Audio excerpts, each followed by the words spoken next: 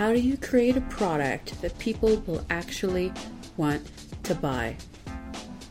That's an excellent question. I'm so glad you asked it. Before we talk about how to succeed, let's talk about failure for a minute. Basically, let's look at the target that you don't want to hit. Failure so often starts with a great idea. The cycle seems to go something like this. Come up with an idea. Obviously, it's a great idea. Build your idea. It's awesome. Put your awesome idea online as an MVP. Wait for the sales to roll in. Wait for the sales to roll in. Double down. Try to figure out product market fit because the sales are not rolling in. Unfortunately, this process so often ends up in giving up. Now, it's not that I'm the first person who's noticed this process. There are some coping strategies out there that you might be familiar with. Lean startup, for example. The goal of Lean is to get you past step 3 to actually shipping your MVP. And if that doesn't work, then to cycle faster and faster until something works, because something has to eventually work, right? Customer development, on the other hand, attacks the end of the process. When you're starting to look for a product market fit, customer development is there to say, yo dog, I will help you figure out that product market fit and make some sales. That's exactly how I imagine these processes talking in my head. For some reason, customer development is exhibit. I don't know why, don't ask, but it's true. The problem with Lean and customer development, aka exhibit, is that they prop up the problem. They start off by taking that cycle I just showed you, and they accept that it is valid, and they accept that this is the way to do it, and then they try to monkey patch it. They've got a leaky boat, and they're just shoving stuff in the holes rather than saying, maybe we should take this boat back to shore and trade it in for another boat. Perhaps a boat is not the proper tool here. Well, there's a better way. Naturally, this is the 30 by 500 way because I made 30 by 500 out of frustration of watching my friends fail repeatedly with their apps and books. So, Lean asks, how do I make more faster? And customer development asks, who will buy this? I think those questions suck. This question doesn't suck. This is a smart question. How do I make a product I know will sell? Can you just feel the difference there?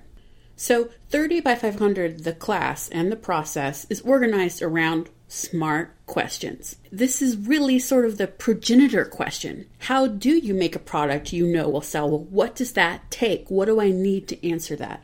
Which gives us the 3 organizing questions that all of 30 by 500 is based around. Who am I serving? What do they already need, want, and buy? How can I reach and persuade them to use my marketing content, to share, to buy? Now, I initially highlighted who, what, and how because those seem to be the salient parts of the question, right? But they're not. The salient parts of these questions are verbs. Serve, need, want, buy, reach, and persuade. Now, I know talking about interrogatives versus verbs is super nerd territory, but trust me, there's a reason for this. Oh, and how do you answer these questions? Well, research, of course. Research is better than fail fast, better than product market fit, and better than hoping and praying. Also, even though research may be annoying, it is massively better than spending 6 months of your life building something that nobody wants. And yes, I'm defensive about my research. People complain, but then they suffer. Shrug. Anyway, in 30 by 500, we've taken these questions and sort of organized them into a graph that we call the orbit. I wanted to call it the tripod, and Alex said no. So let's break it down, shall we? The very first thing that the other things are orbiting around is audience. This is your first question. Who am I serving? This is where people get derailed a lot. They get creative. They're like, I need to serve a niche that no one has ever served before, ever. This is bad because you're basically saying, I need something exotic, and the only way it can be exotic is if I don't know anything about it. which means that you won't see the danger coming. So now when people take our class, we're like, you may not get creative about audience. Someday down the line, yes. When you have a bunch of successful products, sure, innovate. Right now, you need to stick close to home where you can use all of the advantages you already have. If you're a Ruby developer, congrats! Your audience is Ruby developers, or the people who want to be Ruby developers, or the people who hire Ruby developers. That's your three-legged option. Same thing for designers, writers, consultants, as specific as you can get. You don't have to stick with it forever, but trust me, don't throw away your advantage now. Suitably chastised, let's move on to question 2.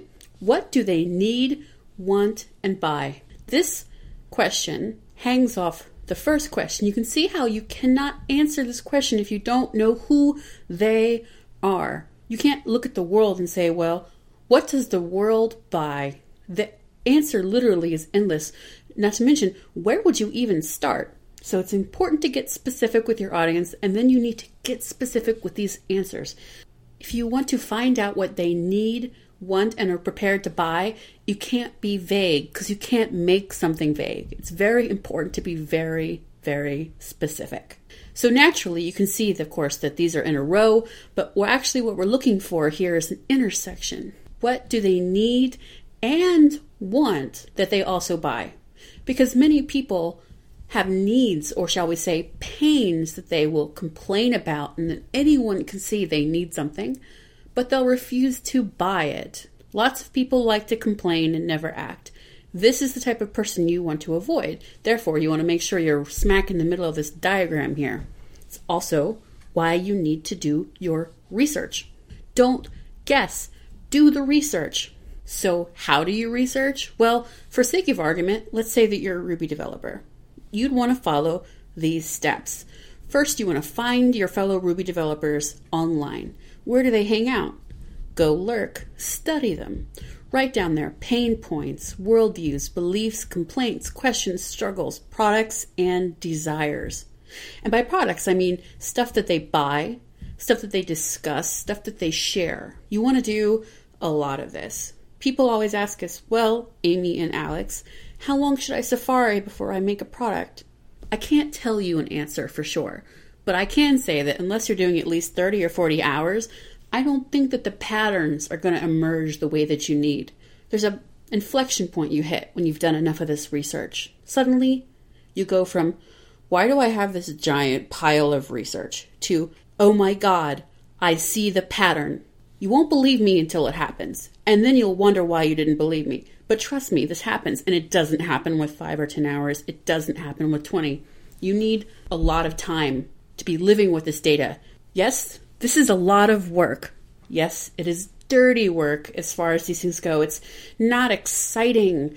You're not out there in the world doing something like holding appointments or making phone calls or building the sexy app. That's why you fail. That's why you fail. That sexy stuff, that crazed activity, that is not what success looks like. That's what violent splashing before you drown looks like. I'm going to defer to Thomas Edison here. And yes, this makes my light bulb earlier kind of funny. Now, Edison knew what it was to grind. His lab worked on thousands of potential filaments for the light bulb before they found one that really worked. Edison didn't even invent the idea of the light bulb. He knew there was this problem. Filaments didn't work. He was going to solve it, and he worked at it until he did. And by he, I mean, well, his whole team. And he said, quite famously, opportunity is missed by most people because it is dressed in overalls and looks like work. Well, research, the technique we're talking about here, Sales Safari, it's a big pair of overalls. It's not sexy, but it is what opportunity is wearing. What about fear?